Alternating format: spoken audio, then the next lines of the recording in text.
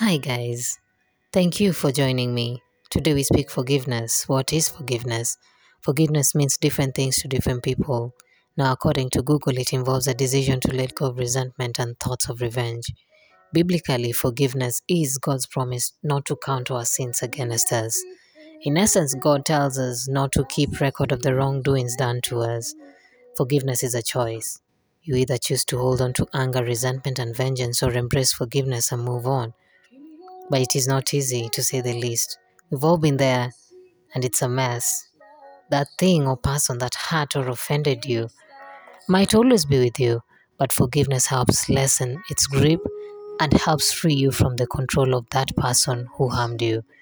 But not everyone that hurt you cares. So why do we tend to carry such heavy emotions, yet the other person really doesn't give a damn? Do not taint every moment in your life carrying unforgiveness towards someone who doesn't care. Again, like I said before in one of my episodes, you cannot eat poison and expect it to kill another.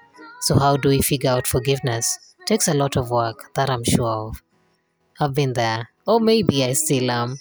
Sometimes emotions tend to pop up from time to time, and I'm reminded, even with forgiveness, we still have instances where we are reminded of the hurt or the situation, depending on what is accessible to you to help you through the process.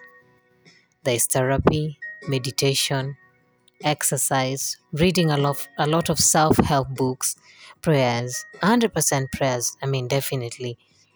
And also trying to exercise empathy and joining a self-support group. This is not to say that doing these things will immediately bring about forgiveness, but they will definitely move things along in a sense. Forgiveness requires you to forgive yourself first. For you to forgive, you have to forgive yourself first because you cannot give what you don't have.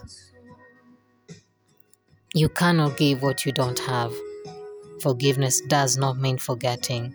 Forgive, but most definitely do not forget because history tends to repeat itself and you really do not want a repetition of the same. And anyway, there's really no way to forget, is there? Because once bitten, twice shy. Thank you, guys.